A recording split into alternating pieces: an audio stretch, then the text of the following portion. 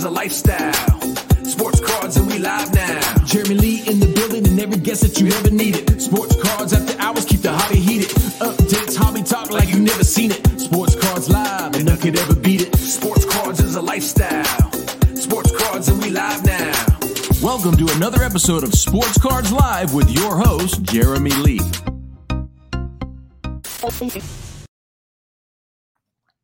What is up, everybody? We are back. We are back for a special episode right now. There's been some big news in the hobby. You all know about it. And we had to bring back crowd favorite, audience favorite, none other than the Leaf CEO, Brian Gray. We're going to bring him out right now, and we're going to talk about what there is to talk about. BG, welcome back to the show. How are you tonight? Doing good. How are you, J Money? I am good, my man. I am good. I'm just fumbling with my camera here. Let's get that straightened out. All right, there we go. So, I mean, you know what? I had I had a busy weekend, and I thought to myself, listen, there's a lot of news out there. Fanatics, MLB dropped a bomb on the hobby, and we needed to get you out there because I think among all the people who have been talking about this for the past 3 days, you might have the best insights. That's my honest thoughts on this thing. And so I reached out, I said, hey man, I think we should do this. Are you up for it? He goes, yeah, we need to do this. I said, all right, we're going to do it. So we scheduled the episode for tonight. And so we're going to talk about, we're going to take a bit of a different approach, I think, than others have. Not way different or anything, but we're going to kind of lay out what do we know, what do we not know, and what is everybody saying. And you are going to add a ton of color. We're going to go to the comments, and we're going to get an understanding for the questions people have. And we are going to I'm going to turn off chat on him, Ken Golden. I'm going to turn it off so he's not distracted. Ken wants to know if you're reading, if you're going to be reading the chat, BG, but I won't turn it off on you. So anyway, listen, we're going to start right now, and I'm going to actually kind of go through what are the facts of the situation that we as a hobby know for certain, well, or at least has been reported publicly based on the memo that was issued by the director of the MLBPA, and Tony Clark by memo. And so let's get into it. First things first, BG, the bomb was dropped on Thursday. And before you get into anything specific, what was your immediate reaction? I mean, it was one of those things where first was a jaw drop. I was shocked because no one really knew this was coming. I had even warned some people that I had a feeling that Fanatics was long-term looking to take a piece of it. And so I warned one of my competitors. I said, I have a weird feeling they're going to take a piece of these things. And the competitor laughed me off, and then they called me thirsty and said, you were a genius. We should have listened. But no, honestly, it's just I was shocked. And it was almost one of those days where you think you've seen it all, and then the MLB and NFL thing hits right after it. It's like, are you freaking kidding me? It's like, where is the next bomb going to drop? And I'm like looking over my shoulder. Because I'm thinking, so far, I've dodged all the bullets, but you got to be careful out there. It was a treacherous day. Yeah, man, it was shocking to me too. I mean, Topps is synonymous with baseball cards. It has been since, of course, the 52 Topps Mickey Mantle is the iconic card in the hobby. It shocked me as well. So let's start off by just letting everybody know, because I mean, everyone's heard about this, but has everybody gathered an understanding of the facts of the situation? So let's lay out these facts to start. While I'm doing that, BG, you know them. You can read the chat if you want. But first things first, and it's important when we go through these various years and dates that people understand that there's to produce sports cards the way the hobby wants them. The card company needs to receive 2 licenses, one from the Players Association and one from the league itself. So keep that in mind. We know that Fanatics is going to be the exclusive licensee for baseball cards. We know that they've also signed deals with the NBA Players Association, the NFL Players Association. And along with those 2 entities, along with the MLB Players Association and Major League Baseball, these will all have equity stake in this new legal entity that is going to be created by Fanatics. So it's not actually Fanatics who's going to have these licenses. It's a new entity, a subsidiary, I'm assuming a subsidiary of theirs that will have this license. So the current MLB and Topps deal, it was renewed in 2018 and it expires in 2025. The Major League Baseball Players Association deal with Topps and Panini has one too. From a Players Association perspective, these are both going to expire at the end of 2022. So there's actually a bridge period there where Topps where Topps has MLB but not the PA. So and Brian, you're going to create some color around that for us. Yeah, I mean, there's a couple pieces here. First, Topps' PA deal was never like a PA deal. Like when Panini did a PA deal, it gave them the rights to all those players. But Topps has always worked in a grandfathered situation, which is why Bowman, they were always able to put Bowman in their products when other companies couldn't use the prospects in their major league products. And so really they continue to sign all the players individually anyway. So there's even a greater overlap because the players sign 4-year deals typically, and those don't expire until 24, I don't think it is. So they really have 2 extra years of PA, but not PA. So they can't put the pretty little guy swinging on the back of the card or whatever the logo is for the PA, but they can still use the players. So when people think they have 1 year left, that's hogwash. I'm pretty confident they have 4 or 3 more after this one. And then there's another question. This is so complicated. That's why this is such a mess. Because I think because of their grandfathering, they can still sign individual players to deals. They're not subject to the GLA restrictions that players would be subject with if they went with me or Panini. So I think it's way more complicated than people think, which is interesting because I really believe Topps can make cards until 26 under the way the system's set up. And then we'll speculate later about what comes after that, unless everyone's dream of them buying Topps comes to fruition quick. All right. Okay. So let's just move on just again to set the table here. The NBA Players Association and the NBA, they have a deal with Panini, which expires at the end of 2025. And then the NFLPA and the NFL's deal with Panini expires at the end of 2026. And as we have been told, Fanatics has deals with those entities, all 4 except for the NFL. They're sort of in limbo for now, or at least we don't know about it yet. And so Panini is going to continue to make cards until then. And after that, it's going to be Fanatics.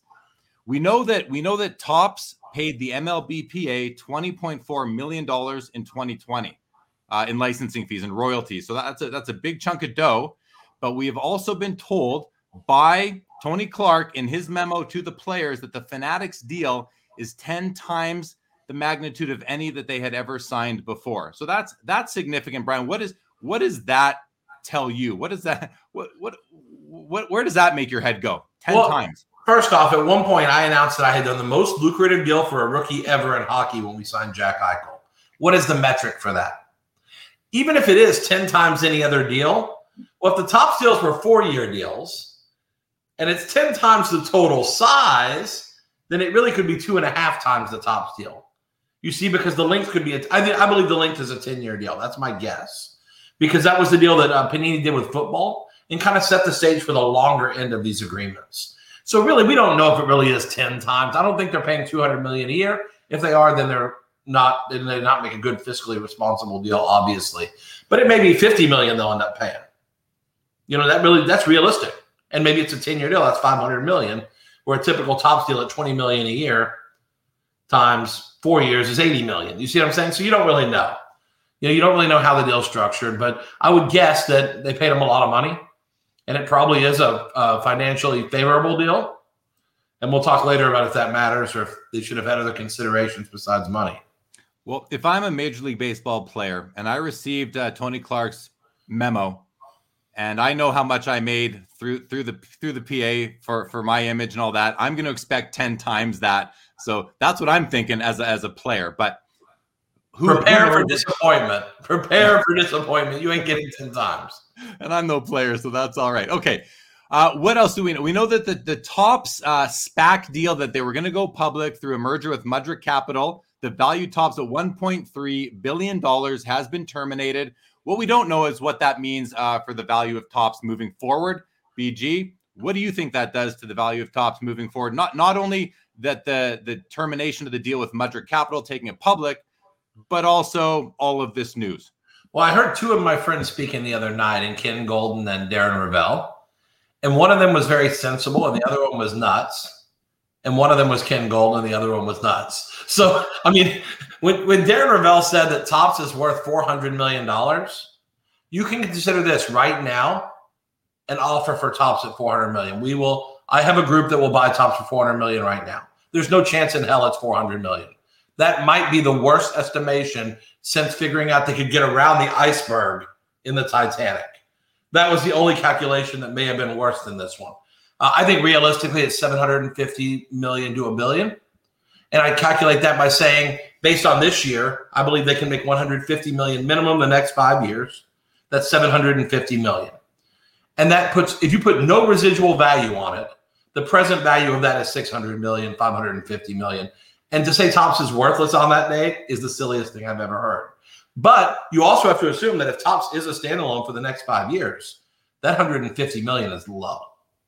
Because I'm telling you, the love for those products the next 5 years when people think they might be gone, and Topps' ability to ramp things up and maybe not care quite as much about the future as they do right now, they could make $250 the next few years. So if the number is Topps, if it's 4 to 450, please call me or email me at brian@leaftradingcards.com. We can get you a deal. We can get you an LOI in the next couple of days at 4 to 450 million. There's no chance in hell. That's the dumbest thing I've ever heard. Ken was sensible. He knows it's much more than that. Interesting. Okay. We're going to come back to that very soon. In the meantime, Topps is left with some licensing deals. They're left with Major League Soccer, Bundesliga, UEFA, and NHL hockey stickers is what they're left with.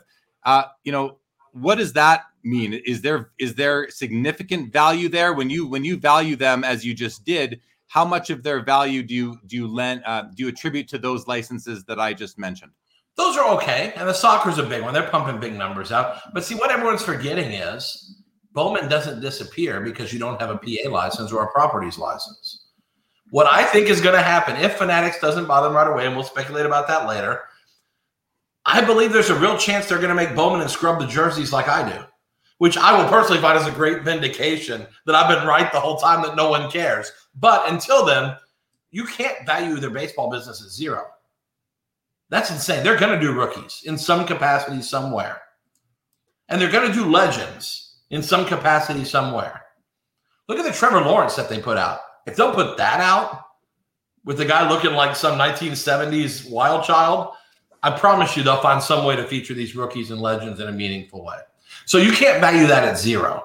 So I think the business, maybe it goes down 30% at the end of the term. I think they can make 50, 100 million easy in this environment with what they have and being creative in baseball. Maybe they do football. There's all kinds of things they can do. I think that's a good business still.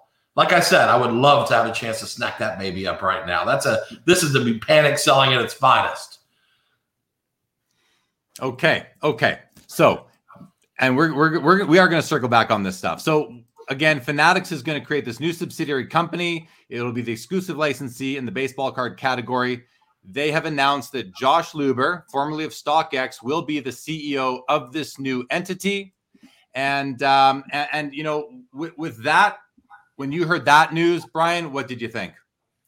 A little surprised because, I figured they might go with a stuffed up, stuffy guy in a suit that went to Harvard, which is what every other company does except for mine, where it's just a schlub collector who became the CEO. Every other one goes for some well-educated. Josh is smart. He's creative. And I think he's a perfectly fine choice. I think a CEO should be someone who's been in the trenches in some capacity. I want my general to be someone who used to be a soldier, not some guy that went to Harvard, So, to me, I think it's a perfectly fine choice. He's not the key to the deal. The key to the deal is he may be the wizard, the grand voice of Oz, but who's going to be behind the curtain pulling the levers and helping make magic happen? Are they going to hire the best or buy the best? That remains to be seen. But if they don't buy the best, if they try to do it internally, they will probably have a lot of bumps and bruises early on. But I respect, this is what's so hard. I respect every person in this equation except the leagues. I don't not respect the leagues, but I don't know them really. I just know they don't love me. But I respect Fanatics. they're really very good at what they do. I respect Topps. They've done a pretty good job with the brand for a long, long time. And I respect the hell out of Panini because I didn't think they were going to make it after 2 years. And sure enough, they crushed it. So like when you respect everyone in the food chain, this is really hard because not everyone's going to win. But I will tell you, I think it's going to be great either way for the companies. I think Fanatics will do the best they can do, whether they buy people or not. I think Luber's a perfectly fine choice. The key is going to be the support. Because if it's just Josh, then no one's going to win. You can make it just me. I'm not going to win if it was me running Fanatics baseball, whatever. No chance. You have to have a strong supporting staff. And with what they bid off, you got to have the best. Whatever it costs, you pay whatever it costs to buy the best. Yeah, well, they're definitely going to have to build a team. I think that pretty much goes without saying. And as you said, they need to really draft that team very, very well to run all these different projects that they're going to have to run. So it's definitely going to be interesting. And the other thing, I believe they've got some lead time here. They've probably got at least a year to sort of get their foundation beneath them and build out that team. And and then they're going to start layering on additional sports as these other exclusives come to their conclusion. So they definitely have some team. Let's talk about what we don't know. We've kind of talked about what we do know. What we don't know is basically everything else. And the hobby has been very speculative about what's going to happen once Fanatics kind of does take hold, once their licenses do kick in. So here's some of the speculations that I have heard about, and we can let me just read them all, BG, and then we'll go through them one by one. How's that sound? Perfect. Let's do it. All right. Topps and Panini will run the presses from now until their licenses end. That's the first thing. Make as much money as you can because your licenses are about to end. That's the first thing I've heard. I've heard that Fanatics is going to buy Topps and or Panini. I've heard that Fanatics will issue sub-licenses to Topps and or Panini. I've heard that Fanatics is going to take over distribution and eliminate the middlemen distributors. I've heard that sports cards are going to go direct to consumers, putting a threat to the existence of LCSs. I've heard that Fanatics is going to buy Upper Deck and issue Michael Jordan autographs. And I've also heard that Carvin Chung is going to be hired as the director of product development for Fanatics for the new entity that they will create to have these licenses. And as you mentioned, bringing back, the best of the best. So those are the various things that I've heard. The last one, that's my speculation, among a few others, I'm sure. But those are the different speculatory pieces that I have heard about. So let's start with the beginning. The first one, Topps and Panini will run the presses.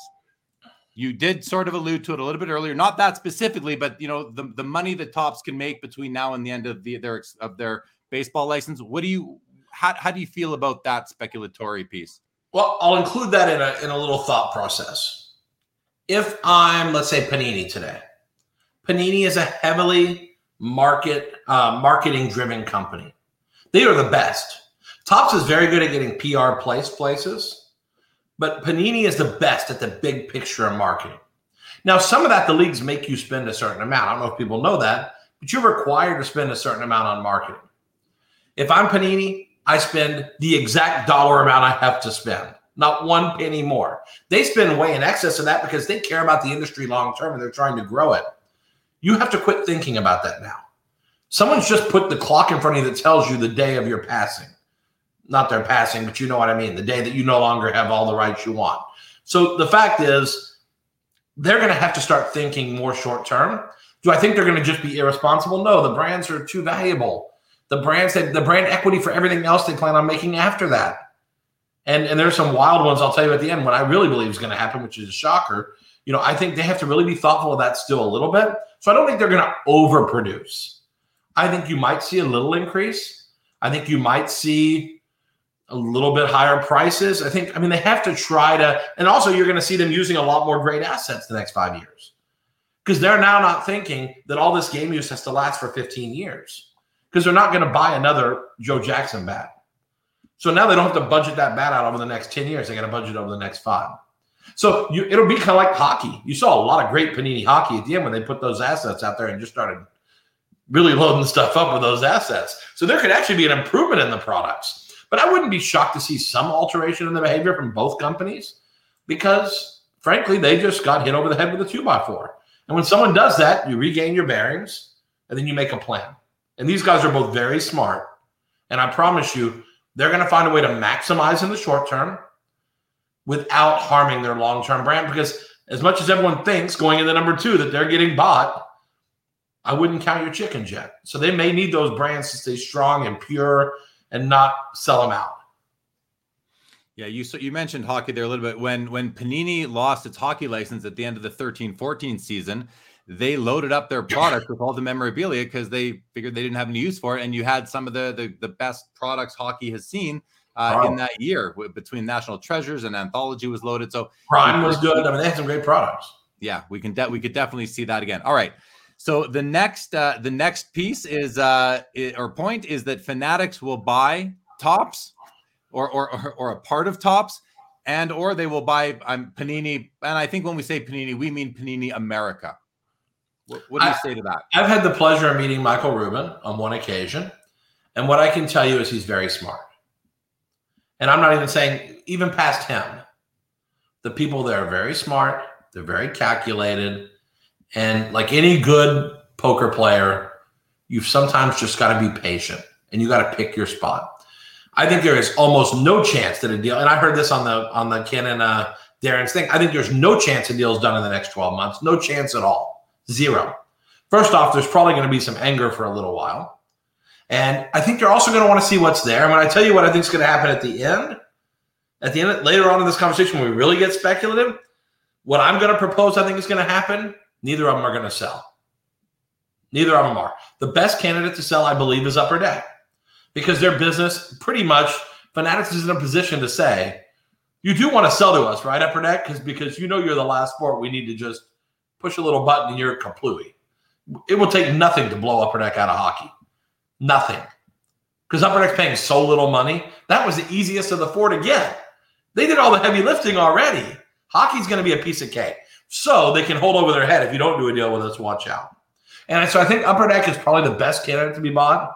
I wouldn't count on Michael Jordan signing because I don't think he likes it. I don't think LeBron likes it anymore. I think you may see them sign almost nothing. I think they'd like to quit if they could, but they kind of feel some sense of obligation, so they sign a little bit. I think they'd rather not ever sign again. So if that's the only reason you want it to happen, that's a bad reason. If you want to see exquisite basketball made by someone who's, really invested in the industry, maybe that's a good reason. But I think they're the easiest to buy because they're probably going to cost you about $200 million right now. Maybe 175 million, 200 million, which is probably high, but those brands are pretty valuable, And I mean, again, I'd clean house if I bought them. That's the only bad part about Upper Deck is I wouldn't want them to make the products.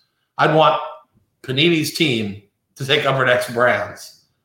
And I think the problem is Panini's going to be too expensive. I don't think they're going to overpay for Panini. And Panini's got a bright future still. So I don't think they're in any position where they need to fire sell Panini. And I don't think Topps needs to fire sell. So I think, honestly, Fanatics also feels like, to me, a company that really wants to build their brand. Everything is about Fanatics, the brand. Fanatics. So I wouldn't be shocked if they take a shot on their own. And I think any of these strategies is right. You can buy Topps and have the brand equity of those brands, but is it ever really about Fanatics or is it about Topps? You can buy Panini and have those brands, but is it ever really about Fanatics or is it about the old Panini? It's not, see what I'm saying? And I think there's an argument for them going it alone, Well, that kind of brings us to the next potential there is, does Fanatics issue sub-licenses to Topps and or Panini to carry the brands? And I guess, also looking at it would be, do Topps and or Panini sub-license their brands to Fanatics so that they can carry forward those brands that the hobby loves? I think no chance on either of those. No chance. It's not like you let someone come burn down your house and then they ask to borrow. The one thing not burned down is your toaster, and they ask to borrow your toaster. You're not going to give it to them. You're nuts. You're not doing that. There's no way they're doing that because what I think is going to happen, and again, I'm teasing it because it's too early in the show to tell you, what I think is going to happen is mind-blowing.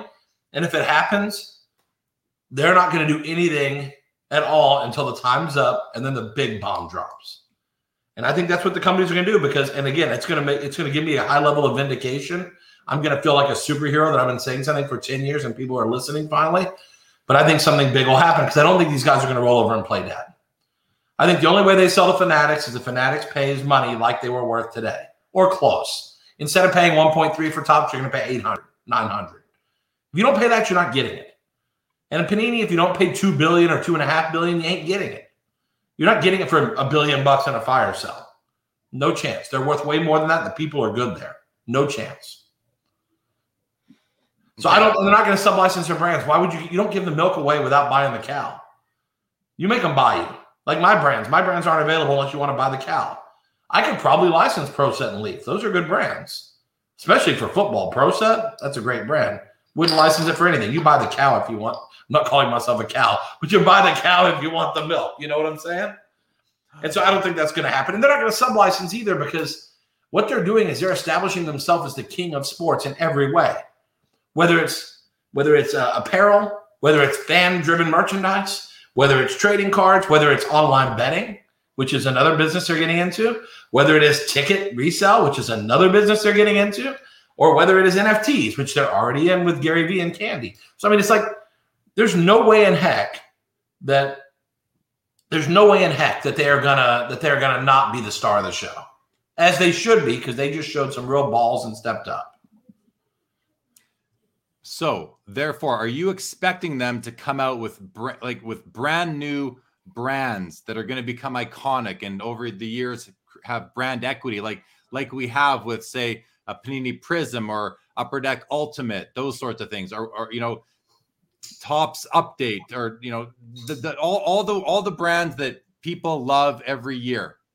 Are you expecting that Fanatics will create brand new brands with new names and innovate to make them sort of distinct from these old brands, or do you think there will be some copycat brands? How do you see that playing out? I think again, there's very little total originality in our industry. Most of what can be done has been done. I know everyone keeps talking about technical achievement and such. Really, it's all taking things that are out there and varying them a little bit or doing something a little bit different. There's hardly any completely out of the box, minus NFTs, which was really out of the box. The idea of selling pictures on the internet, which we're about to start doing too. I can't believe I'm negative about it, but we are about to start doing it because people want it. I guess there's a little creativity out there, but I don't think they're not going to reinvent the wheel. And the fact is, I think they're going to do some of the same technology you come to love if they go it alone, and they'll put different names on it the same way I call chrome metal. It's still chromium. And the same way Panini calls it Prism. Same concept. And you know what? People say they won't love it, and they were negative on Prism when Panini first did it. It's turned out pretty good, right? So, people can say, I won't buy that if it's not Topps. Yeah, sure you will. Or you'll quit the hobby, one of the two.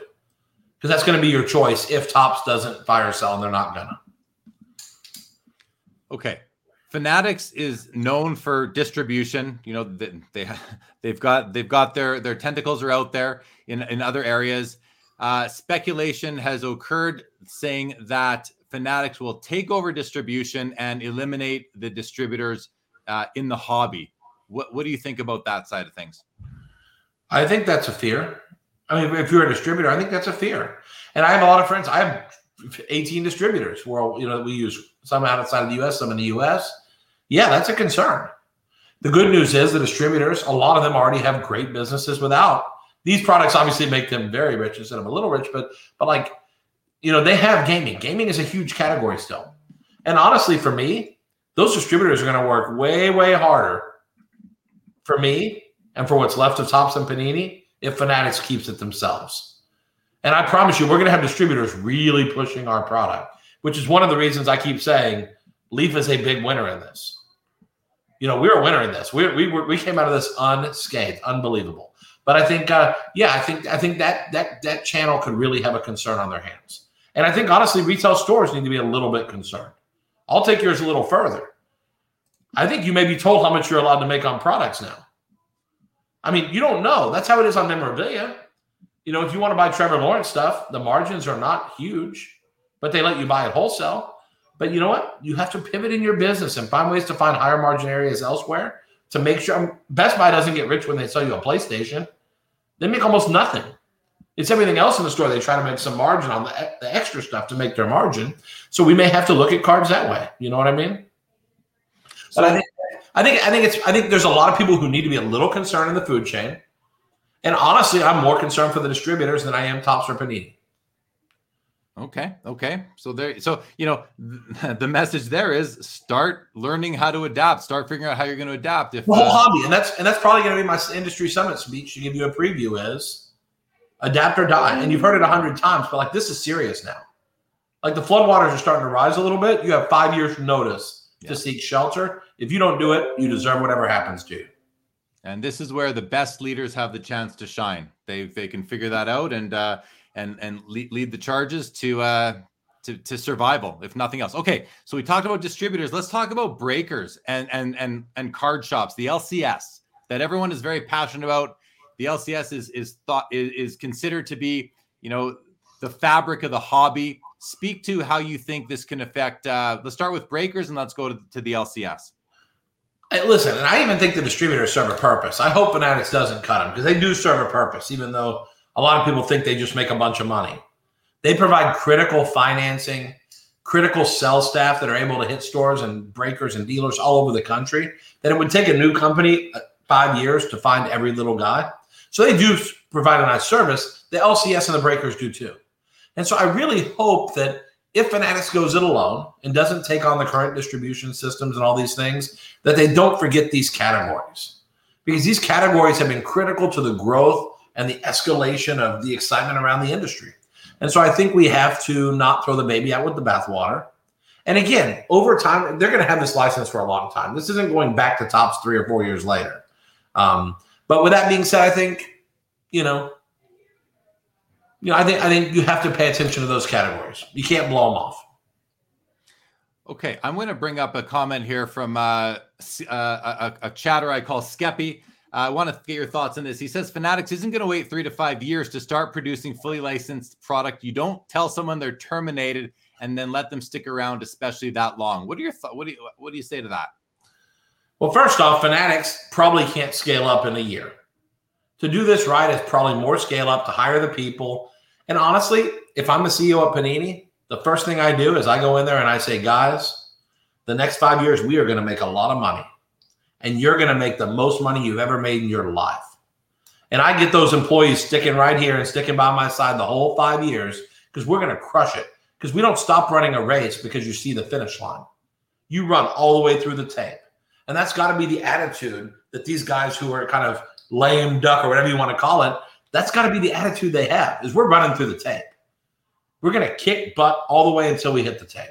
And so, first off, Fanatics doesn't have a license yet, so they can't do it. If the insinuation is, well, they'll buy someone else so they can get started now, I think they know this industry's for real.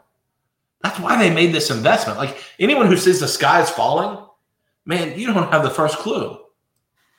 You don't have the first clue. You don't have the first clue. There's plenty of money to be made. This industry is going nowhere, and that's why they're making this investment, because it's the easiest call ever. Cards are never going back to the way they used to be. Yeah, I can't see them coming out and doing this without having extreme confidence that they can take the hobby as it stands today and even blow it up more than it's been blown up over the last 1.5 to 2 years. We talked about the LCS a little bit there, but what about direct to consumer? We've already seen Topps starting to do that. We've seen Upper Deck does it. I think Panini does it as well. Leaf does it. Do you see the direct to consumer becoming a bigger part of the hobby than it is already over time? And this question could stand apart from the whole Fanatics news, but try to weave in the Fanatics news to your answer. Generally, yes, we've already seen it. That's the proof. But then you look who's doing this. This is Fanatics. They are masterful at finding the consumer. I mean, you think about it, just in apparel, they own like all these different sites that are all skins of Fanatics. So like it may say, Fans Edge, but it's Fanatics. It may say this, but it's Fanatics. You go to the Oklahoma Sooner store, but it's really Fanatics. So like they're a master of grabbing market share by being everywhere all the time. And so to me, if they didn't have a heavy retail strategy, that's so counterintuitive. That's like Chick-fil-A saying we're not going to serve chicken anymore. Like, that's what they do. What Fanatics does is find ways to connect the consumer with their products through heavy marketing, unique ways of communicating with a collector, and honestly, a great interactive experience for the consumer. When you go on their site's pretty slick. Incredible range of products. They do so many things well. I mean, that's like one of the best things they do well. There's no way they're not going to make that a focus. And that can be a win for consumers. It could be a loss for consumers. It's really just going to – that's the problem. Every one of these things you can take both ways. If they go alone, is that good? It might be a fresh breath to the industry. But then when they have sticker autographs, which they're gonna, because everyone thinks they're not going to have stickers anymore, they may go all sticker for all you know, or almost all sticker, which is the smart thing to do. I know no one wants to hear that. That's how you manufacture cards effectively now and don't have a bunch of redemptions. Get your products out on time. They're going to do these. They can't stop millionaires who are immature kids from not signing their card. They can't make them sign cards. And yes, maybe with their exclusive athletes and they've got 30 or 50 of them. What about 500 or 1,000 or 1,500? You can't make them all sign. That's silly. So like anyone who expects everything to be fixed that's ever been wrong, I suggest another hobby because this is not the one. It's never going to be that way ever. So one thing they do great, though, is connecting the consumer, marketing their brand, and everywhere you look, it's Fanatics, Fanatics, Fanatics, Fanatics. And I think they do a great job of saying that, and that's why I believe they're going to keep saying Fanatics, Fanatics, Fanatics, not Topps, Topps, Topps, Panini, Panini, Panini. Well, that view is counter to what a lot of people have been saying. But by people, I mean content creators, YouTubers, sure, who put out videos. And I think I dream of things too. Well, a lot of these people are speaking more from the heart than from what they know. They're speculating, but and it's just because that's what they'd like to see. But as I said at the outset, we don't know what's going to happen yet. We do not know. Like the little engine that could, and Dorothy. I think I can, and there's no place like home. It's great to wish for things. And if you wish really hard, some of them may come true. But to expect them all to come true, you're holding someone up to a lofty expectation, and you're setting them up for failure. So I'm going to encourage people to give Fanatics a chance. You don't have to like how this went down. I personally don't think the way it went down was good. Give them a chance. They haven't said one word yet. And we're already, half of us think it's the worst thing that ever happened, and half of us think everything that's ever been wrong in the industry is going to be fixed. There'll never be redemptions. There'll never be stickers. Get out of here. That's the most ridiculous thing I've ever heard. Well, as far as the speculation goes, we've heard a lot of different scenarios, and somebody's going to be right. You throw enough darts, you're going to hit the bullseye eventually. So someone out there is going to be able to look back and say, see, I told you so. And I look forward to that. That'll be a lot of fun. Speaking of sticker autographs, you mentioned that they're still going to be happening. They're still going to be part of the hobby because of just the mechanics, the logistics of working with the athletes. Nat Turner sent out a tweet, I think the day that the announcement was made, with his 4 kind of wish list items for the hobby. And one of them was no more sticker autos. The hobby responded by thinking that, well, if Nat wants that, maybe it'll happen. Speak to that quick. Okay, here's the problem. If you want a guy to sign, especially a football player, if you don't get your stuff signed before the season, you're in big trouble. There's no way you can print every product for the whole year, every version of every product, know the print runs, have everything done and printed so you can send a guy 30,000 cards at one time. That's what you're asking for. Or you're asking to have some products come out before the season and then no products come out until after the season. It's so stupid. It's not happening. So, I mean, honestly, I'm going to go one step further and say, if I'm Fanatics on day one, I'm 100% stickers. 100%. Because you might as well set the expectation right and then surprise when you can do some extra special on-card content. But if it meant eliminating redemptions completely, and if it meant the autographs don't fade off cards like 2001 SP Pujols and cards like that, most of the problems with autographs on cards are on-card autographs. They're not stickers. Most of the smears and damages to autographs. Now, some autographs go a little off the sticker, and that's Beckett's fault for calling that 8 or 9 if the autograph goes off the sticker a little bit. But, I mean, really, most of the real flaws on cards in terms of the autograph are on card. Most of the redemptions in the hobby are caused because of on card. So, you would fix a lot of problems by going to all sticker. You really would. This year's Metal Football was the first Metal Football we've ever come out with no redemptions. So you say you'd fix a lot of problems by going all stickers, but you would take away something that the hobby has grown to love, myself included. You know, I'm a fan of on-card autographs. It gives collectors the feeling that the player touched the card, they put the pen to the paper, and it's a very important thing to hobbyists, so much so that Nat Turner put it on his wish list, and he spoke for a lot of people there. But it's a pipe dream, it seems like. So, you know, it would get rid of a lot of issues. It would eliminate redemptions, or to the extent that the stickers are all received by the company. But do you see a time when it is all stickers? I think I think certain athletes will be stickers forever. Because I'm telling you, I've had Giannis signed for me, but there's a lot of Panini stuff that's not getting signed. And part of it is you can't get this guy to sit down and do anything. So, like, you 100%, if he's willing to sit down and sign, you get as much signed as you can. Because you may not get it again anytime soon. And, I mean, we've gotten some autograph deals that no one else is ever going to get. Because we get the guy to sit down, we take a ton of stickers, and just know that that's it. When those are gone, we're screwed. And that happens all the time. So I hate it because that's like one thing. As a card purist, you don't think I like on-card autographs? Of course I do. I like the idea that the player actually touched the card instead of he didn't even really touch the sticker. If he's got good penmanship, he keeps his hand up a little bit. He didn't even touch the sticker. The pin he touched the sticker. So, I mean, it's not even – I understand the purist doesn't like that. The same guy that says, I don't want any player worn. You know who says that? People who don't understand what goes into the projects and into the cards. They don't understand that if you're making LeBron James exquisite in 2003-4, or not maybe exquisite, I don't know if exquisite was game used or RPA. I think it was RPA. But, like, those RPAs are the only way you're getting game used jerseys for those rookie year cards.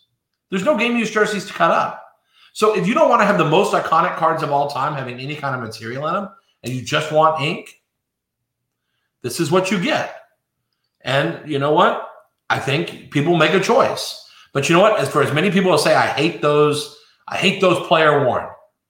Go look at unlicensed Trinity Baseball. Look how good those cards do. People like the patches because they're aesthetically kick-ass. And I think that's a piece of the equation. You can't ignore it. So yeah, we're going to lose some customers because they only want game worn. But guess what? More and more and more, that's not going to happen. I mean, I think Fanatics will do game worn where it's available. And maybe they won't do Terry Bradshaw player worn. Like, I have never done that. If I make Terry Bradshaw, it's game worn. So maybe they'll draw the line there. But on rookies, I think you have no choice and you just have to deal with it. Okay, so sticking on the topic of sticker autos, because there's a great comment that I'm going to bring up in a second. You know, one of the things I'm looking forward to, just in all of the unknown, is the innovation that's going to come, whether it's from product, distribution, manufacturing, whatever innovation we're going to see. Michael Ham brings up the comment here. He says, why can't we change the way the stickers are used on the product or change the sticker? Do you think we could see something that kind of makes the hobby forget that they're stickers? Can that be innovated? Well, in a lot of products now, you'll see we frame the sticker box really tight. And it makes it look like it's not a sticker. You can see it's glossy still, but it makes it not stand out as much. We need to do better about doing that all the time. Instead of having a big wide open space where the sticker doesn't take it off, you see the outline of the sticker. If you really tightly frame it, you don't see the sticker as much. Now, with that being said, the problem with changing stickers is, what about the 100,000 stickers you have in stock? Now you have two sizes of sticker. So every time you design a set, you got to figure out, hold on, is Giannis a small sticker or a big sticker? Then what if you change midstream with Giannis and you have some old ones and some new ones? Then you got to say, well, we got to make a certain amount. It's just too hard. People have tried, like Upper Deck in the old days, tried to have other substrates signed. Like in the Aaron Rodgers Exquisite, they had him sign the little chips of paper that had the green and yellow background on it that they embedded in the card. So it was like a paper sticker. I think that stands out even more. I really do. And plus, you don't have flexibility. If you don't put it in that card, what are you going to do with the leftovers? You can't put that little chit in every other card. You know, I call it a chit, but like a little whatever it is, cut. You know, that's the problem. And so I think again, these problems are very, very complicated. And trust me, if we could find a way to do all on card, we'd do it. It's not that easy. It just isn't. It's not that easy. And what we try to do is improve the value proposition for the consumer, since we can't do, if that's not where our strong sales point is going to be, we try to deliver value another way, which is a Trevor Lawrence and 85% of cases. We just figure that's the least we can do if we can't deliver it on card. Let's just put a bunch of them in there. So a related kind of topic, Wiz Collectibles says, what's going to happen to the redemptions and products that are released in the last year or two of manufacturing by these companies? Like, how long are those companies going to be on the hook? Or do you think that Fanatics would assume that liability? Well, here's the thing. First of all, I don't think they'll assume it. They shouldn't. The good news is this is as like a goodwill gesture to their future customers. Honestly, how could they if they don't have those cards, or they have to buy it from Panini? And that's a good way to see. Listen, if they buy Panini, obviously they'll honor those redemptions. I don't think they're buying these companies. I really don't. No, but they have to buy the cards, is what I'm saying. I don't think that's happening. I think what's more likely to happen is, and this is why I advocate, live with the stickers, because I promise you the redemption numbers could come way down before the end. Look what happened in hockey, and it wasn't Panini's fault. They struggled to get those last hockey redemptions back because once you're out of that business, it's very hard to get stuff finished. Like there's still hockey. I think there's still hockey redemptions out. Maybe it's not clean, and so it's just that's the negative part about this. But again, the companies have 5 years notice. Maybe in year 4 or 5, they're going to quit putting redemptions in of guys they think they have a very low likelihood of getting back.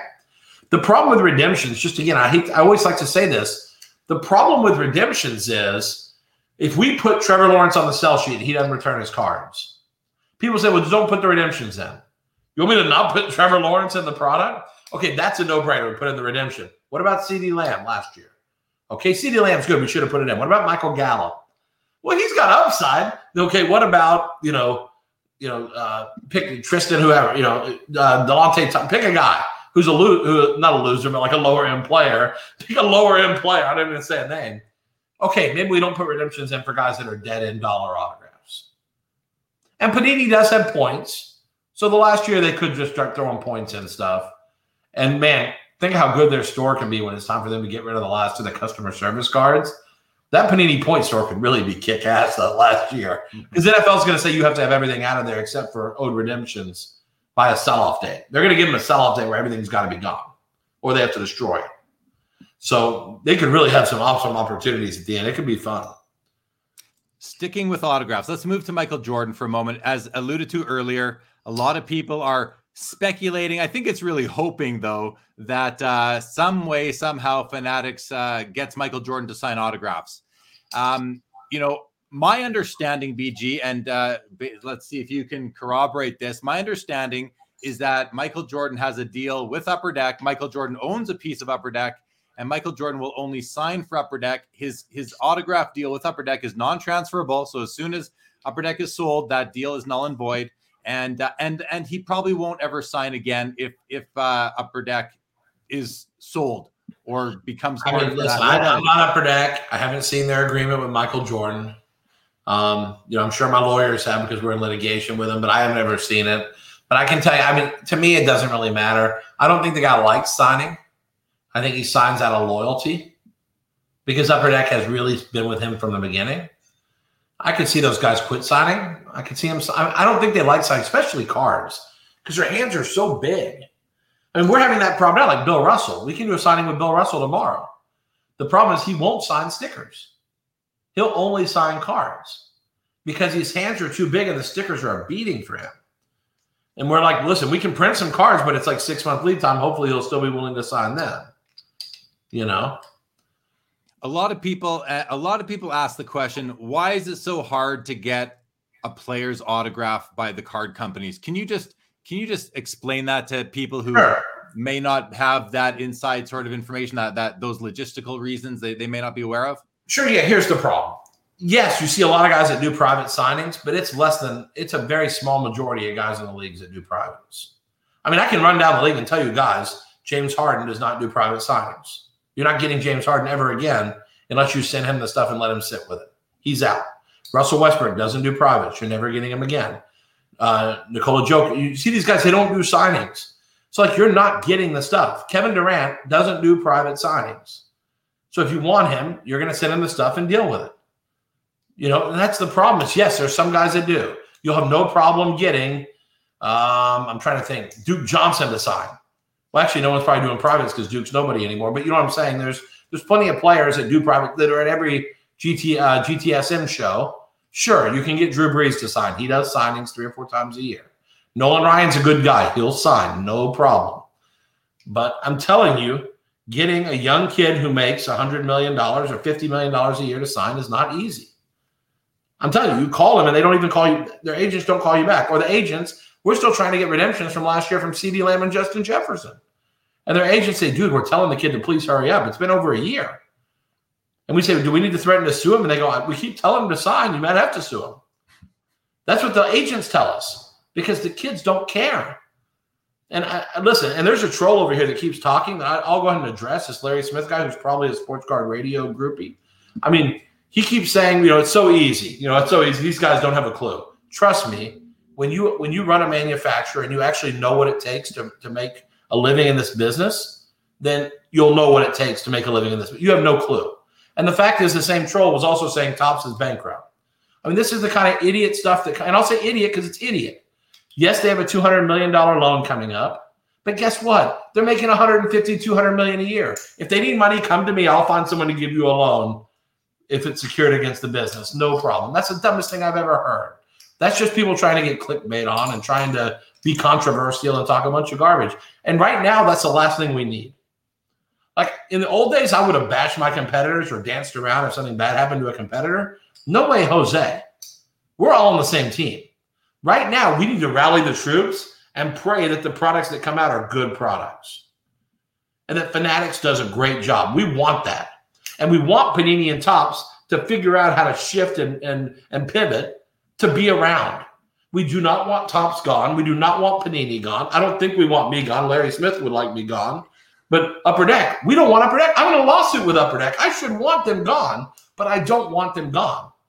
Because a combination of all these things meets everybody's collecting goal. Some people like what I make. Some people like what we need everybody around. It's a shame that not everyone's going to have logos. But again, I keep teasing what I think is going to happen, and I think it's going to turn out just fine. We'll get there. Okay. To address the troll that's been causing some friction, they've been dealt with. Okay. I want to go back to the announcement itself, and what I heard was that Topps was blindsided by this, didn't even have a chance to meet this to match the offer.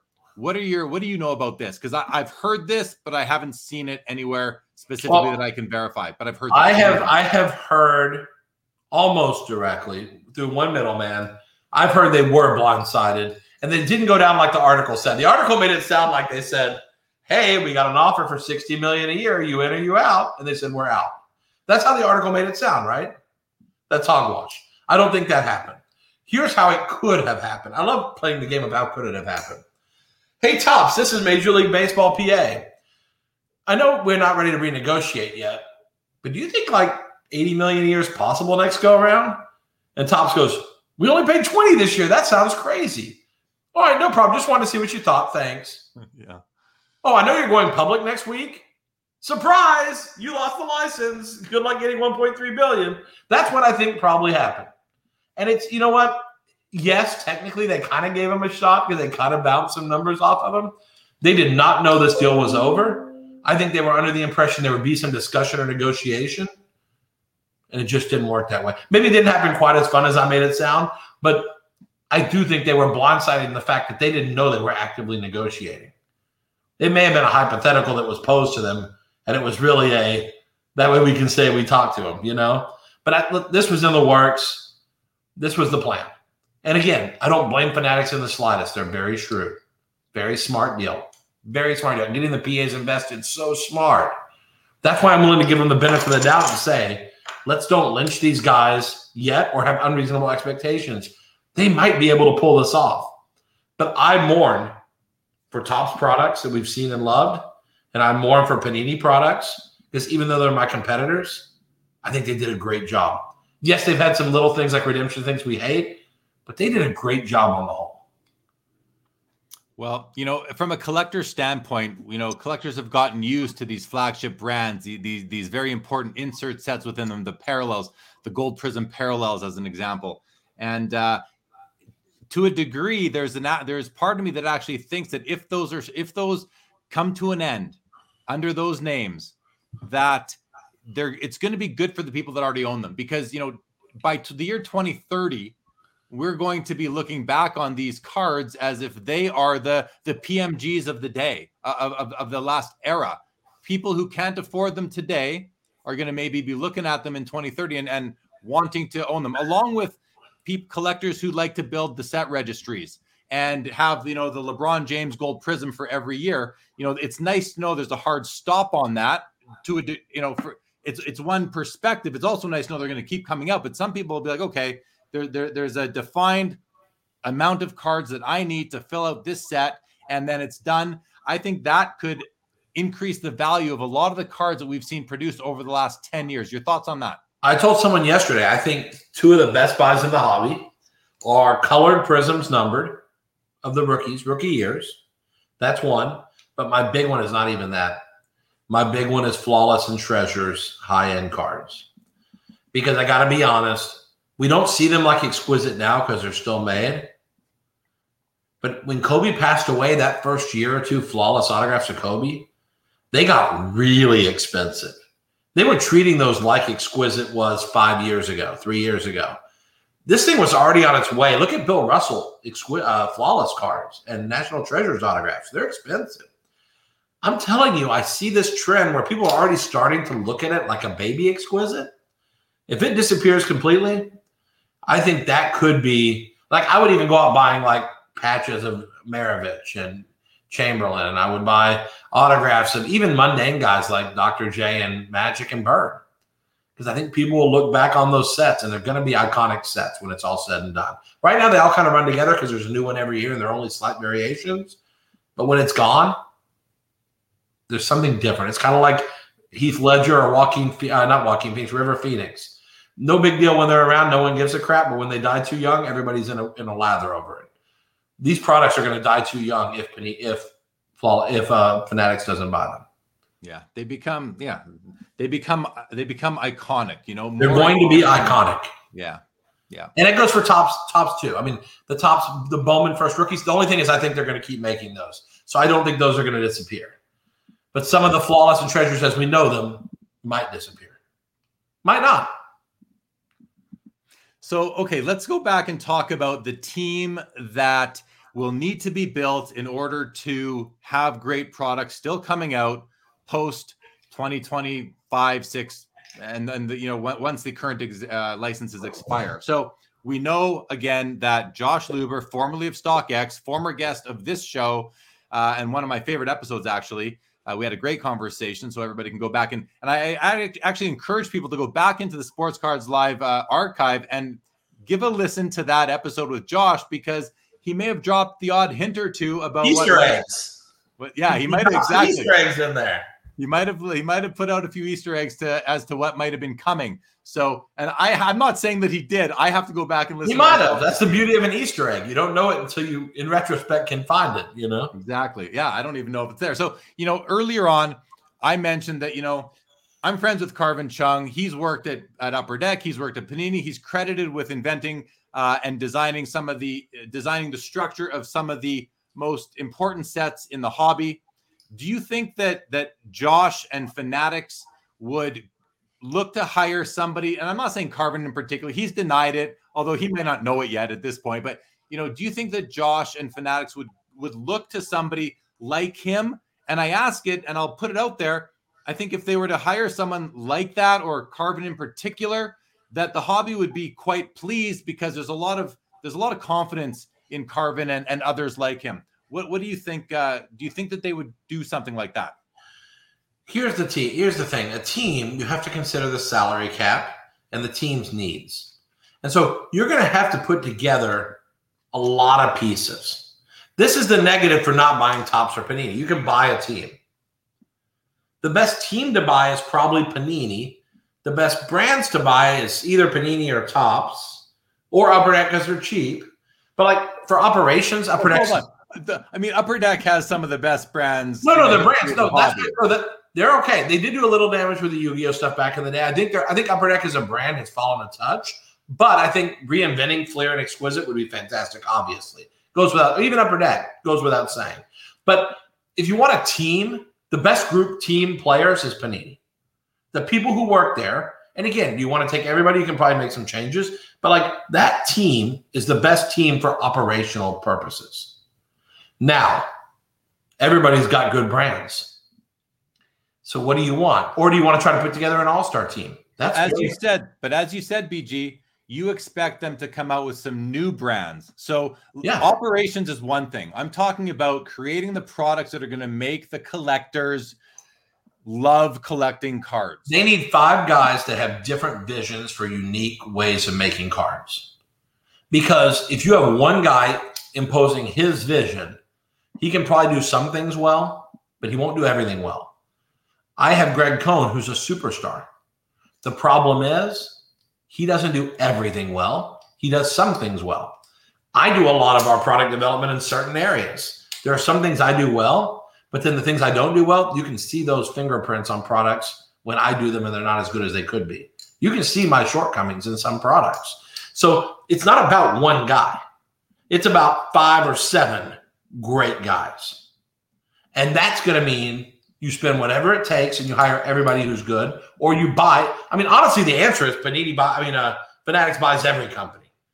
You buy all the companies. No one's there to sue you for antitrust. You buy every company and everything's peachy. Cost you about $5 billion, $4 billion. Pocket change, right? Spend the $4 billion, take the best of everybody, take the best brands. Could you imagine taking the best brands from all 4 companies? Your lineup would be phenomenal. And if you took the best people from each company, took 3 from Leaf, 10 from Panini, 10 from Topps, 5 from Upper Deck, man, what a team you could build. I say it because they have less people. But I mean, I'm not picking on them, even though I love to do that because they're my boys too. I love them. But I'm just saying you can build a great all-star team, but you're going to have to buy everyone to build the team you need. And I don't know if they're ready to spend $4 billion. Maybe. Well, I hope so. Wouldn't that be so great for the hobby, Jeremy? Well, every brand. You said earlier that you can buy a team or you have to start from scratch. And if they start from scratch, it's like they're an expansion team, and they can now draft from all of the companies that they just. But they're going to have a tough 2 or 3 years because they're not going to hit the ground running. Whereas if they had all the brands and the teams, if they literally bought every company, their first year they have more trading card sales than any year in the history of trading cards in year 1. If they had all the brands and all the teams, are they willing to invest $3.5 or $4 billion to buy them all? Buy them all. So you think that's a possibility? What about plucking the people? Because you can get people to resign from an existing position and come over to the new team, especially if the salary is going to make more sense for these people. And there's some, I know some great. You mentioned Greg Cohn. Yeah, shout out Greg Cohn. He does a great job, especially considering he has licensing limitations. You've got Emilio at Upper Deck. You got Chris Barr at Panini. He's great. They do great work. Here's the thing. If the companies are smart, they pay their employees like I paid Greg Cohn. I pay Greg like a CEO or like a president of a company. I pay this guy like he is a Hall of Famer. So they're not going to spend what it takes to get that guy. I mean, they're just not. And honestly, the guy's not going to want to go work for someone he doesn't know or a big corporate infrastructure. That's the other thing. A lot of these guys like where they're at. Because Chris probably bleeds Panini. Chris Barr probably bleeds Panini. And I'll bet you the guys at Topps bleed Topps. I know Greg bleeds Leaf. And I'll guarantee you Mike Phillips at Upper Deck bleeds Upper Deck. They bleed these companies, but if these companies can no longer produce the products that make them so passionate about their jobs, then do they still bleed? Do they still bleed those companies? It depends. Do they have the balls to take on a different challenge, or do they only want easy challenges? Because I'll tell you what, my whole career has been people telling me what I want to do is not possible, and I shove it up their ass every time because I don't take it. You tell me it's not possible, I'm double hard on it. I'm going for it. There's no stopping me. I'll show you. Let's see if they have that passion. I think they do. Or do they want to be part of a team? And they may want to go to – you don't know. That's the thing. The best move is to buy it all, get the brands, hit the ground running. You'll make the money back. Don't worry about it. You got every brand. The hobby will hit new highs if all those brands existed in every sport. Take the 3 best things I do, the 7 best things Upper Deck does, the 15 best things Panini does, and the 15 best things Top does, and you have the dream company. And again, you might say, well, the Leaf brands only have this much value, but guess what? I like to think someone who's wildly creative and who has a passion for trying to change how we do things, there's value to that. That's me. There's value in Panini's infrastructure and marketing and the things they do well. There's value in that. Topps has a legacy and a history. There's value in that. Upper Deck has iconic brands, and they were the first innovators in many of these spaces. There's value in that. I pray to God that they see that value. And if they do, 2026 will be the greatest year in the history of the hobby. But honestly, I think they got to buy it all. Because if you don't, whoever's left, as you're going to hear my supposition at the end, whoever's left is in the best position. Anyone who doesn't sell will be in a fine position, as you will find out.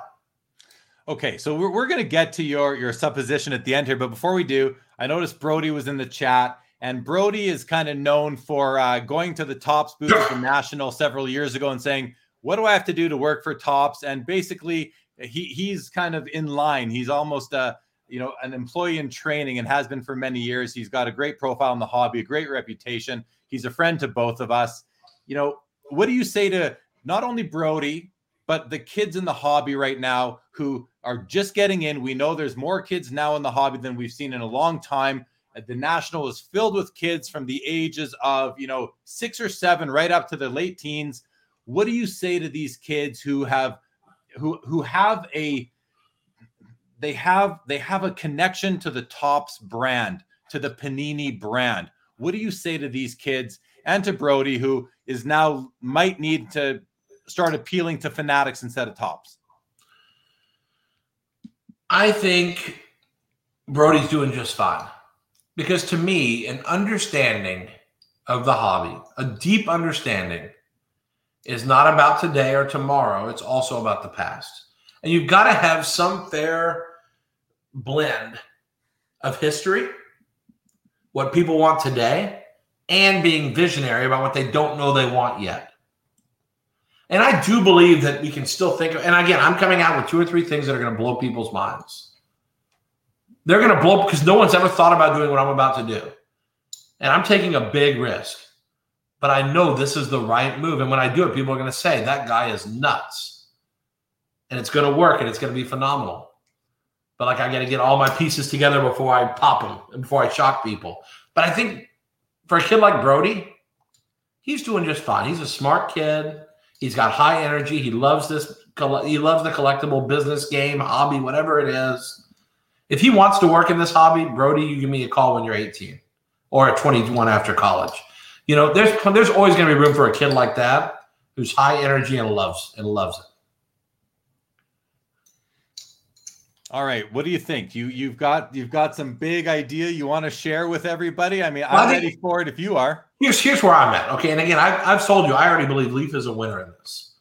It's unfortunate because again, I'm not celebrating because I mourn the potential loss of certain brands. I've told you I believe Fanatics should buy all the noteworthy companies.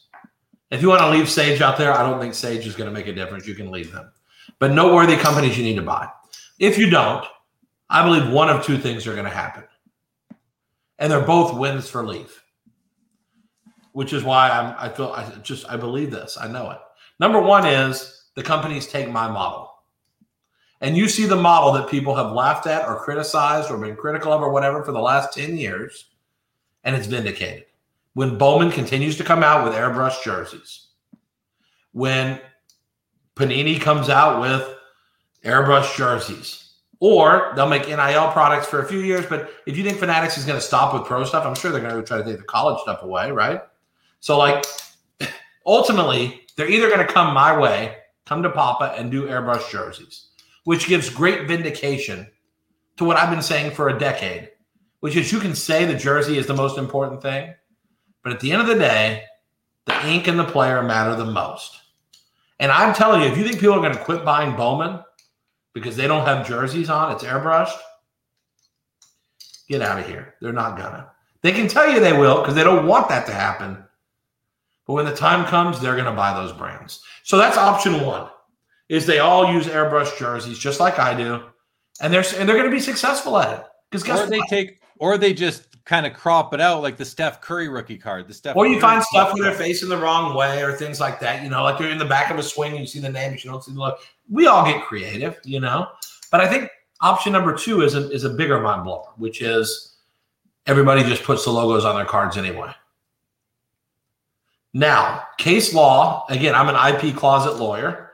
And Paul Lesko, our buddy, our legal expert, will tell you I read every case. I study this. I have my lawyer write opinions for things that, I write opinions for things that I haven't write opinions for things I'm not going to do. Just I'm curious what their position is on it. Because just want to have it in the back of my head. So, I'm big on this. Here's the thing. 1994, Pacific Spanish Baseball. They make the cards in Spanish and use the logos without a license. Major League Baseball sues them, and it's like, big trouble. Pacific's going to win. So to shut Pacific up and not get the loss on the books, that the logos are okay, they give them a license. 2008, Upper Deck, my favorite company, writes a brief where they get sued by Major League Baseball that might be the single greatest piece of legal work in the trading card industry, explaining why you don't have to have a license to use the logos on the jerseys. Now, you can't take the Orioles logo and put it in the bottom, like on a Topps card. You can't do that. But showing them in an Orioles jersey, you can do. And without getting too legal, there's 2 sets of precedents. One is fair use, and one is work uniform that allow you to use these jerseys. You're allowed. Why has no one done that then? Well, first off, I'm the only idiot that would have benefited. Because the other companies can't ever test the law because they have a license from someone. So if Panini had tested it on baseball, football and basketball would have torn their heads off. If Topps did it in football, baseball would have ripped their heads off. So I'm the only guy who would have benefited from testing it. Why would I want to test it? I'm like number 2 in every sport. Like, I'm in a great position here. And if Topps and Panini quit making baseball and football over this, I get to be number 2 in every sport now. You think about that for a minute. That's a very strong position. If these companies are smart, what I do is you probably should use the logos and fight that fight. That fight's going to cost $5 million. That's it. Now, 2 years ago, that was a lot of money for me. Now it's not a lot. I can pay that myself now, no problem. But you get 3 or 4 companies that all use the logos. That's going to be a pretty formidable fight. It's going to go all the way to the Supreme Court. It will go to the Supreme Court because they're going to flip-flop rulings all the way up until it's finally ruled that you're allowed to use them. And if that happens, every league's licensing revenue is down the toilet forever when the Fanatics deal's over because those logos will mean nothing. No one wants that to happen. That's option number 2. Option number 3, which I hope is not the case. I hope that if Fanatics does go in on their own and doesn't buy the other companies, I hope they allow the other companies to compete in a fair way. Because if they use their monopolistic position to harm the other companies beyond just having the licenses, this will be the greatest antitrust lawsuit in the history of the hobby. Paul Lesko will have to quit his job. There'll be so much to write about this. And Fanatics is not a company that needs to do that. They don't have to be predatory. They do a great job at the things they do. They'll do their job well. So I don't think it's going to come to that because I don't think they're going to act in a way that's illegal or predatory. So I think most likely option 1 or 2 happens. Either Topps and Panini come to BG's way of doing things, and suddenly, instead of being a heel, I'm a hero who called it like Nostradamus. Or number 2, they use the logos and we have a big legal fight, which I don't really want to do that either. Because honestly, I'm past all. I used to love lawsuits like it was fun. This isn't fun. Upper Deck wore me out. It's not fun anymore. This is horse crap. We make plenty of money. We don't need that crap. So, but I think any of those 3 scenarios could happen. And they're all very interesting to watch. But none of them are really great for the hobby. Maybe them doing airbrush stuff is good for the hobby. That's probably the best good for the hobby answer. Or challenge the logos and let's go to court. And then with no rules, everybody can make cards. How great is that? I'll go one further. I don't think you need a license to use the player either. How about that? Because if you have a cover of SI Magazine, you can put Albert Pujols on it with no permission. So why is that cover any different than a trading card? If the trading card has biographical and newsworthy information on the back, it's media just like the magazine. Don't believe me? Who would have said the internet was media? Like when the internet first started, if I had told you, well, there's this place in cyberspace that's like a magazine, you would have laughed at me. You said, no, a magazine has pages. But now we consider TMZ a protected First Amendment source. Trading cards are exactly the same. So I'm telling you, there's like 50 roads this could go down. The best road is Fanatics buys all the companies. They're going to get a little bit better deal than they would have otherwise because of the circumstances. And on day one, they hit the ground running. Fans are happy because all the products they love are back. I mean, it's a great situation. I don't think it's going to happen, but that's the best case situation. So anyway, I gave you 4 or 5 possible routes it could go. And it's like the movie Clue. Have you ever seen the movie Clue? They had like 6 different endings. And depending what theater you went to, you saw a different ending. I wonder which ending we're going to have. It's going to be fascinating. But it's probably not going to be the one any of us expect. That's the beauty of it. How about that? Was that a whole bunch of stuff thrown in 2 minutes or what? Yeah, I mean, it was, but I'm going to, no offense, but you didn't blow my mind. Like I was expecting something even bigger. Like you think these companies using the logos without permission isn't a big deal? No, it's a big deal. But I don't know what I was expecting. It's a big deal, but it's when you think about it, it's kind of an obvious alternative. So, it's not really obvious because these companies have never, ever gone against the leagues in any way. They've stayed on I'm the one that like walks the tightrope where it feels like I'm going to fall in an alligator pit every 2 minutes. These guys don't do that. They play it pretty safe. They really do. I don't play it safe. I know what the law is, and I tread that line so carefully. I really have to like make sure that I'm not dizzy or I'll fall in. But I'm telling you, I think any of those options are drastic. An antitrust lawsuit where I team up with Topps, Panini, and others, they're not going to do anything to deserve that, so I don't see that being an issue. But like, what if they were heavy-handed and tried to wipe out the competition after that? That would be amazing to see strange bedfellows like that, wouldn't it? That's intriguing. Seeing these companies that have been saying for years that airbrush cards don't have value, only buy the logo, seeing them come to the dark side, these are epic things. Like if Topps does that, that is like earth-shattering. Because that has not been their corporate culture today. Not at all. No, there you go. So not as exciting as you wanted. I could have said I'll turn into a rabbit and dance around and put spells on people, but that would have blown I don't have anything more to say. That's all I can come up with. That would have blown my mind. All right. Jordan Hudson, yes, I did. And yes, you did see me do that. That is correct. Craig says, Brian, so what's the most likely scenario out of all these things? What do you believe is the most likely? I think the most likely scenario is scenario 1 or 2.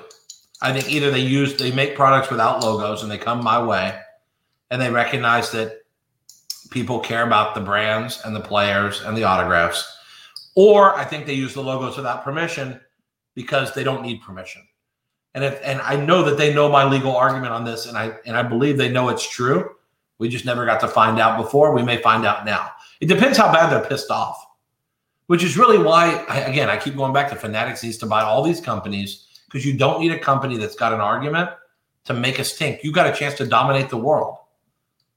Dominate the world in a friendly way instead of as an overlord, and they can do that. They're a good company. They can do it. And they're rich. They're rich. This is nothing. They're going to go public for $30 billion. They say $18 billion. It's going to be $30 billion. Take some of that extra $12 billion and just buy these companies and wash them off the map. Yeah. Take those brands and do great things. So as the new Instagram sensation account Pardcorn says, all endings lead to Fanatics dominating. Is that kind of how you see things going? No, I don't think it does. I think that's why they got to be smart. I think they got to be smart because I think there are roads that lead to discourse. And I think they are smart. They know what they're doing. And I think you're going to see I think you will see something that will allow for coexistence at least. If they don't buy some of these, they don't have to buy them all, but they'll buy some of these companies. They either buy some of the companies or they'll find some way to coexist. I've seen a couple of comments in the chat here. People are really interested in the poker chips that you might be shuffling. It's not me. It's definitely you. It's not you? Not me. All right. I don't know what I thought I heard it. I need some. Hey? The only chips I'm counting are the ones I'm gaining from this maneuver here. Okay. I mean, I don't really have anything else to ask you at this point. I'm going to scan the comments quick. There are some good here. This one is this one I think is just a ridiculous idea. But DR says, what do you think about a card company creating a home printing system? Sell me the home printing system, the card stock, the ink, and the software to design my own. Oh, I get it. If you're just designing your own card, I think that's an okay idea. That's a creative sort of thing. What I thought they were getting at was print your own cards from the card company in like a 3D printer. Yeah, no, I mean, listen, I think there are guys already printing cards at home. The problem is they're infringing on the rights of other companies and doing so in athletes. That's the important. Look on eBay. You'll find a whole bunch of homemade printed cards that are garbage. Overtime, where did it go here? Overtime Grading says, I'm worried about one company controlling the whole industry. Your comments on that? Again, monopolies, and I've learned this from the Upper Deck case, monopolies are not illegal. Monopolies that use their monopolistic position to harm consumers or competitors are. And there's a world under which Fanatics can be the big dog and do it great and not harm collectors. They'll probably end up fixing some of the things people don't like about the industry. Because I think the odds of an $800 National Treasures factory cost box being $4,000 or $6,000, I think that decreases a little bit in a Fanatic scenario. I don't think that box goes to $6,000. It's the current distribution system that allows that to happen. So it's good and bad. If you're happy when products go to $6,000, then that's bad because it won't happen probably. But if you think that's a travesty and those boxes should be $1,200 or $1,400, then you might be happy with a Fanatic situation because they are going to be more likely to distribute in a fair way or in a different way. I won't say fair, a different way that allows for a more behaved secondary market, which again, volatility is our friend. Isn't that part of why we love this business? Because things shoot up in value. That may not happen quite as fast in a new world. And if it doesn't, you can complain about volatility when you have to pay the price. But when there's no volatility, is it still exciting? I don't know. That's why this is so exciting, because you just don't know. Every one of these things can go either way. It's a beautiful thing. I think it's exciting to some people, and it isn't to others. The traditional collector doesn't really care. A lot of the new entrants enjoy the volatility. CC makes the comment that Panini already prints baseball cards with no logos, which we know because they do. Now here's the difference. Yeah. Right now, they do photo shoots through the MLBPA to get the players' pictures. So they actually have photo shoots with the players. Now, when you don't have the PA deal, you got to find photography. And photography is one of the ways these monopolies become illegal, because they also have a relationship with Getty that says don't license images to leave. So like we can't get images from Getty because the leagues have said, hey, don't give them to leave. But when you couple that with an exclusive and some other things, that's when monopolies turn illegal. And so that's going to be a question. But it'll be much harder to get images, that's for sure. And you'll see we have to get super creative to find images of our guys. Ken Golden wants to know, Brian, what was the best closeout deal you ever got from me? And just for anyone in the chat who's wondering, this is the real Ken Golden. We verified that last night.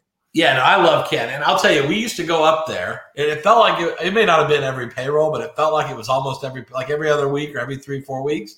And me and JW, who owned Edgeman at the time, we'd go up there and we'd say, Ken, we're going to meet you at 8 o'clock in the morning. And first off, you knew that was never happening. Because at 8 o'clock in the morning, Ken hadn't gone to bed yet. So we knew when we said we'd meet him at 8 o'clock in the morning, that meant 5:30 to 6 p.m. So we'd go stroll through with security through the scoreboard warehouse and make notes all day of all the things we wanted to buy. And then we'd come in and buy stuff. But we bought a few doozies. But the best one ever was probably we bought one trip. I think we bought 3,000 or 4,000 Aaron bats and 4,000 Mays bats at like $40 a bat. No, I mean, if you know what Willie Mays bats are worth, we paid like $40 a bat. And we bought like 4,000. Because, I mean, Ken was whipping out memorabilia and numbers that no one has ever seen in their life. No one's ever seen these 4,000 Nolan Ryan baseballs, 3,000 Nolan Ryan, and it was nothing. Like, we didn't even make a dent in their inventory back then. We take 3,000 on our baseball, they had 18,000 there. What's the big deal? Peel off 3,000 for Edgeman. That's crazy, Crazy. But, I mean, those were the great glory days of the business. And I'll say one thing. People like Ken paved the way for people like us. When I say like us, like Leaf, because he was classic. Yeah, that was a break the rules, not break the rules, but like stretch the limits kind of company. I think that's why I've always considered Ken a friend, because I'm very much the modern day version of what he was back then. I'm just having to like take it up a whole new notch to compete with the new market. But yeah, we had some great deals back in the day. I loved it, and those were beautiful. They made me happy. I got to tell you, if I kept it all, I wouldn't be running Leaf. I'd be on a beach somewhere. All right. Rock Latex makes a very good point. I like how BG held his hands up to show he had no poker chips, but he could just leave them on the desk and nobody would know. This is what's on my desk right now. I got this, and I got a phone. This is so I can like slit my throat if that guy who was harassing me earlier comes back. And the phone I've got just in case, you know. So, but no, I don't have anything good here. I wish I did, but I like your conspiracy theory. Overtime grading. We did touch on this already, but we've had people come and go. So let's just touch on this one more time. He says, do you think Fanatics will still wholesale to stores, or will it all be under their online umbrella? This could destroy card shops. I don't want it to. I mean, I hope not. And again, this will be my summit speech. I'm really honing in on pivot. It's all about the pivot. And you have 5 years notice. You better freaking pivot. You better plan for every possible, and I'm ruining it by talking, but you're planning about every possible scenario. Because when I come up with ideas, I think about every possible way this could go and how I'm going to handle it if this happens or this happens. I'm trying to think 2 steps ahead. And I think stores have to do that. I do think they'll wholesale the stores. The question is, will the stores be able to make enough margin to be as successful as they want to be? I don't know. Because I know on memorabilia, they don't give you margins that are crazy. You know what I mean? I think they give you a margin you can maybe squeak by on. You can make a little money, but you're not getting it half off. Well, if we're not doubling your money on those items, if you want to buy a Trevor Lawrence helmet, you're not going to double your money. You're going to make 20, 25%. And if you can live on that, I think stores will do great. I think stores have probably gotten used to making a little more money than that. So that's why every store in America should be breaking. Whether it's local or online, they got to be breaking.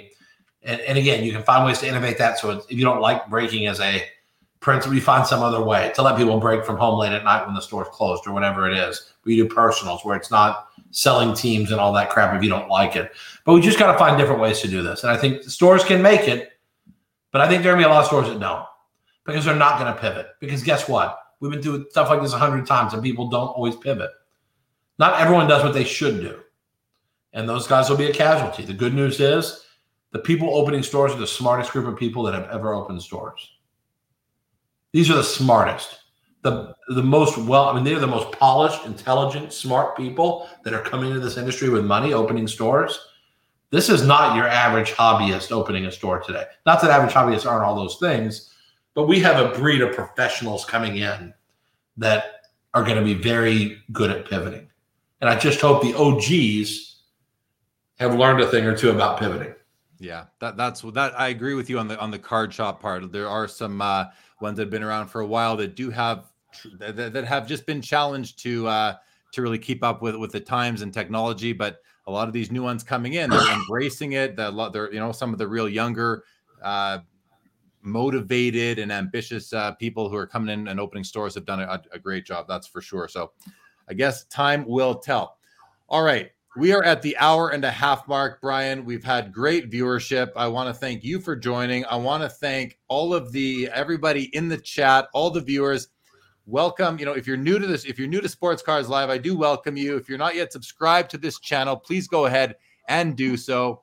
Greatly appreciate it. Lots of episodes coming in the future, several in the backlog. So lots for you to catch up on if you want to go back and take in about, 400 hours of content that I put out there so far. If you do, I recommend watching it at no less than 1.5 speed. Mm-hmm. Brian, parting words, what's your time like? Are you good for a couple more minutes? I'm good. People can ask questions or we can chat, whatever. I don't care. Yeah. I don't care about the topic, whatever y'all want. Okay. Yeah. Let's do that. We're not going to wrap. It felt very unsatisfying being done after an hour and a half. It's like we just got through. introductory stages of the fun, you know? I know, man. I know. But you know what? It's Sunday night. It's late. It's not like you've been talking every day on here or anything. No, exactly. No, we can do it. We can take a few questions. We're not going to go for much longer, maybe about 10 more minutes or so. While I watch for the next question that I'm going to bring into the show, I just want to thank everyone. I want to thank you, BG, for your time tonight on short notice. I want to thank the chat, the viewers. Amazing viewership lately. Again, I appreciate all the subscribers, appreciate all the nice comments, all the support the channel has received over the last several months. It's been just outstanding. So very, very grateful. It's the audience, it's the chat that makes this. If Mike Fruitman is watching, I hope I did you proud tonight, Mike Fruitman. I know you had a special request. I believe I honored that tonight for you. Yeah, you did. I did, didn't I? I did, yeah. So, all right, let's see if we have you know what, Brian? I had one question for you. So while I'm waiting for a good one from the chat, I'm going to ask you this. Not a good one, but one that I want to use. If you could send one piece of advice to the team we know at Fanatics so far for sure is Josh Luber. If you were going to spend, I don't know, for all I know, you have spoken to him, but if you could send him one piece of advice for this mission he's about to embark upon, what would you tell him? I mean, honestly, and this is not a collect your popular opinion, and it kind of fits in with something someone just brought up in chat about leadership. Yeah, I like at this that stage, what you have to do. And I've learned, because initially I was like the wind. I was like a flag in the wind. Whenever someone would say something, I just suddenly shift my opinion. And I start, every time someone suggested something, I try to integrate everything. And then I realized that I've got to have a clear vision of the plan, where I want to go, what we want to do, and then incorporate people's feedback in ways that are practical and really applicable. And I think Fanatics is going to have to decide which direction they're going. I've given them a few ideas. I'm sure they've already know what they want to do. They probably have a long game to wait this out and see what happens so they can have more information in their decision making. But I think I would urge them really to figure out their game plan, do what they need to do to be successful, and don't let I don't mean it like this, but I don't want every collector's opinion. You can't let that cloud what the right thing to do is. Right. For not only your business, but for the industry. And there's a lot of moving pieces. It's not just sticker autos, it's redemptions. It's all these pieces all fit together. You can't have them all. So they've got to figure out what they actually can do and what they can't do. Then within that, listen to consumers, because that's something not every company does well. We really listen to consumers, sometimes to a fault. We really listen to consumers and find ways to plug and play that within what's really possible. And I think if they stay the course and do what they need to do and say, listen, people are going to get pissed about stickers, but that's the battle we're going to have to lose in order to win 5 more battles. I hope that they'll do that analysis and say, let's don't try to be everything to everyone.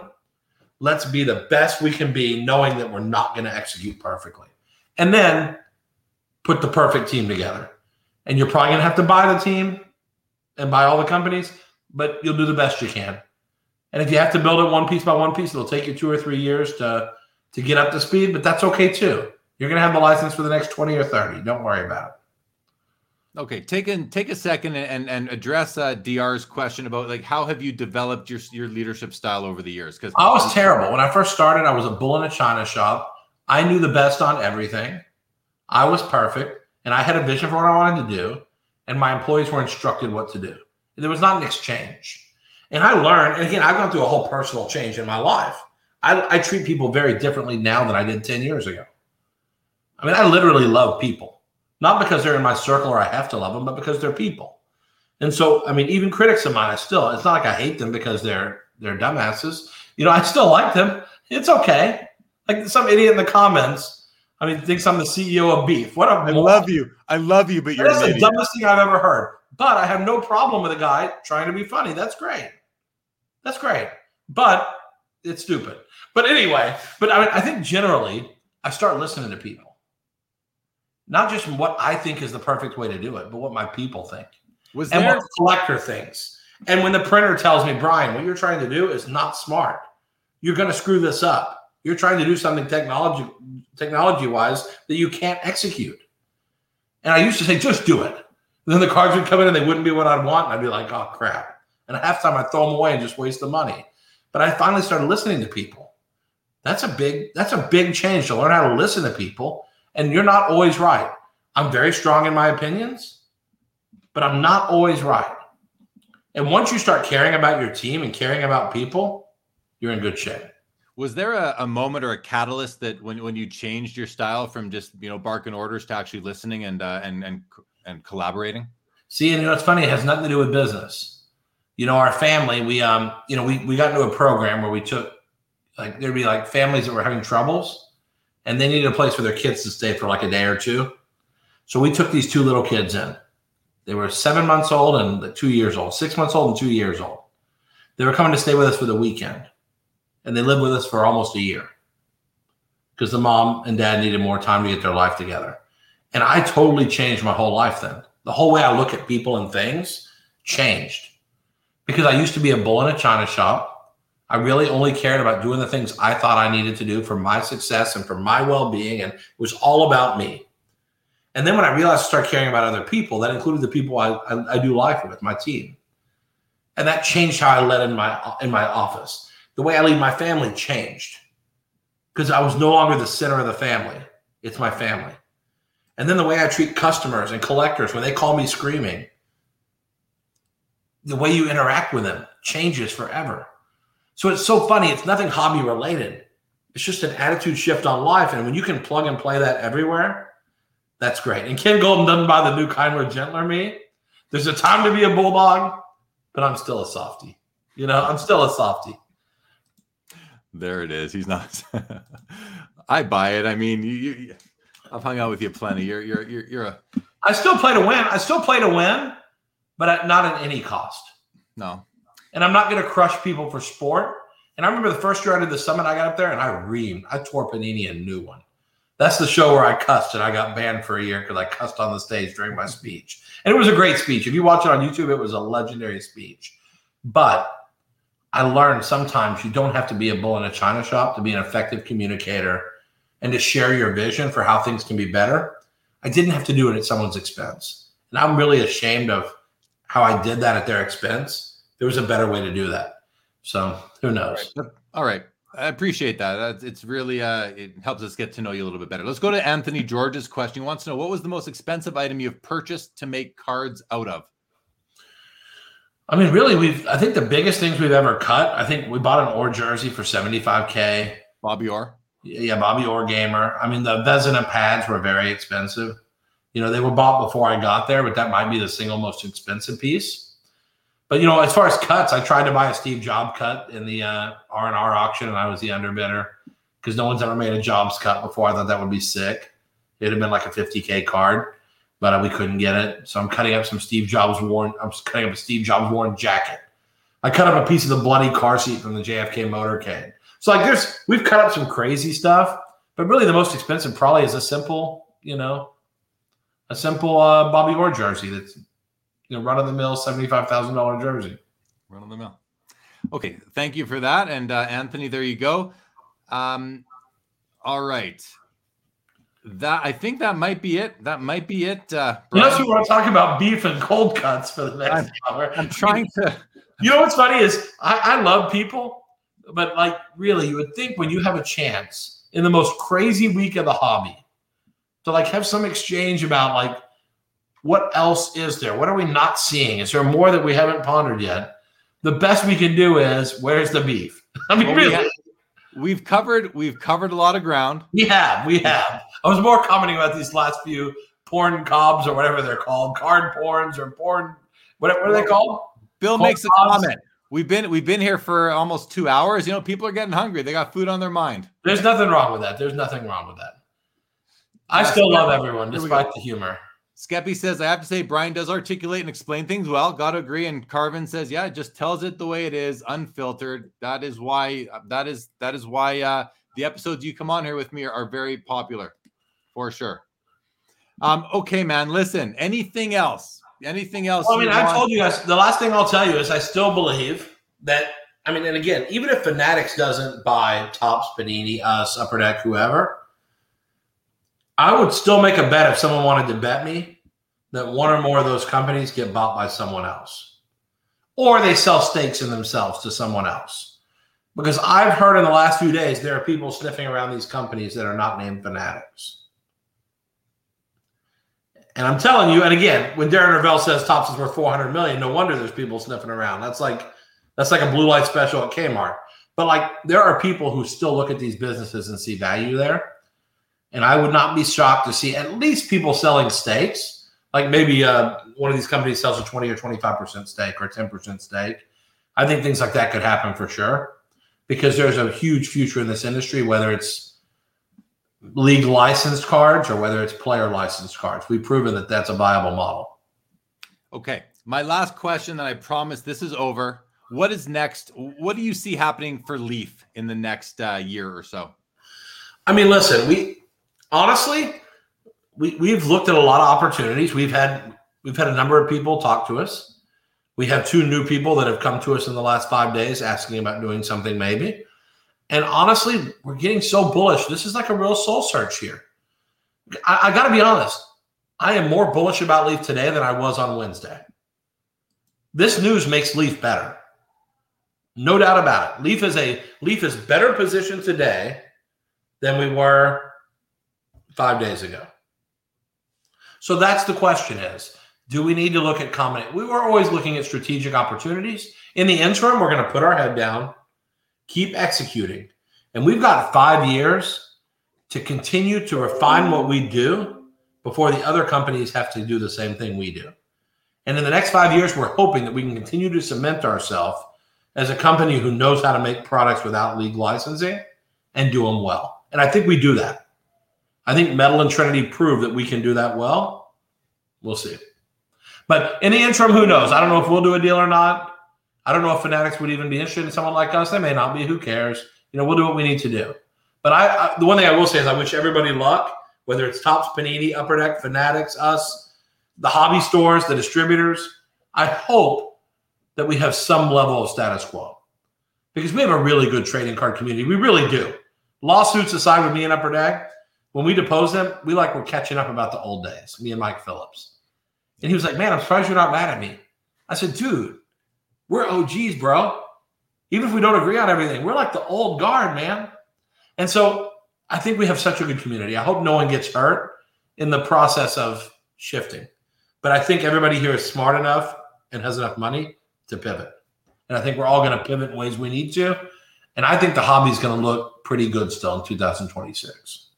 That's a long way, too. 5 freaking years. I mean, we're getting such a lather over 5 years from now. It's crazy.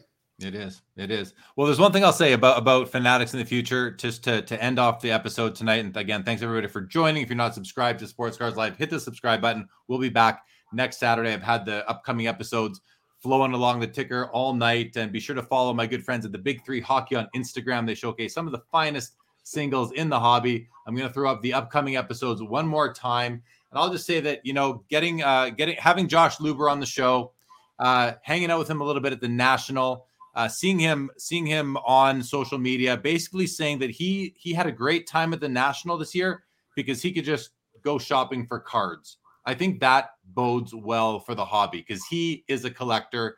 He loves the same thing so many of us love as well. And I think if nothing else, we just have to take that leap of faith and trust in him as the leader of this new entity that Fanatics is going to create to run to produce cards under license for the foreseeable future as soon as their licenses kick in. So with that, thanks again, Brian. Thanks, everybody. BG, you stay right there. Everybody else, good night. It's Sunday night. Have a great week ahead. We'll see you all soon.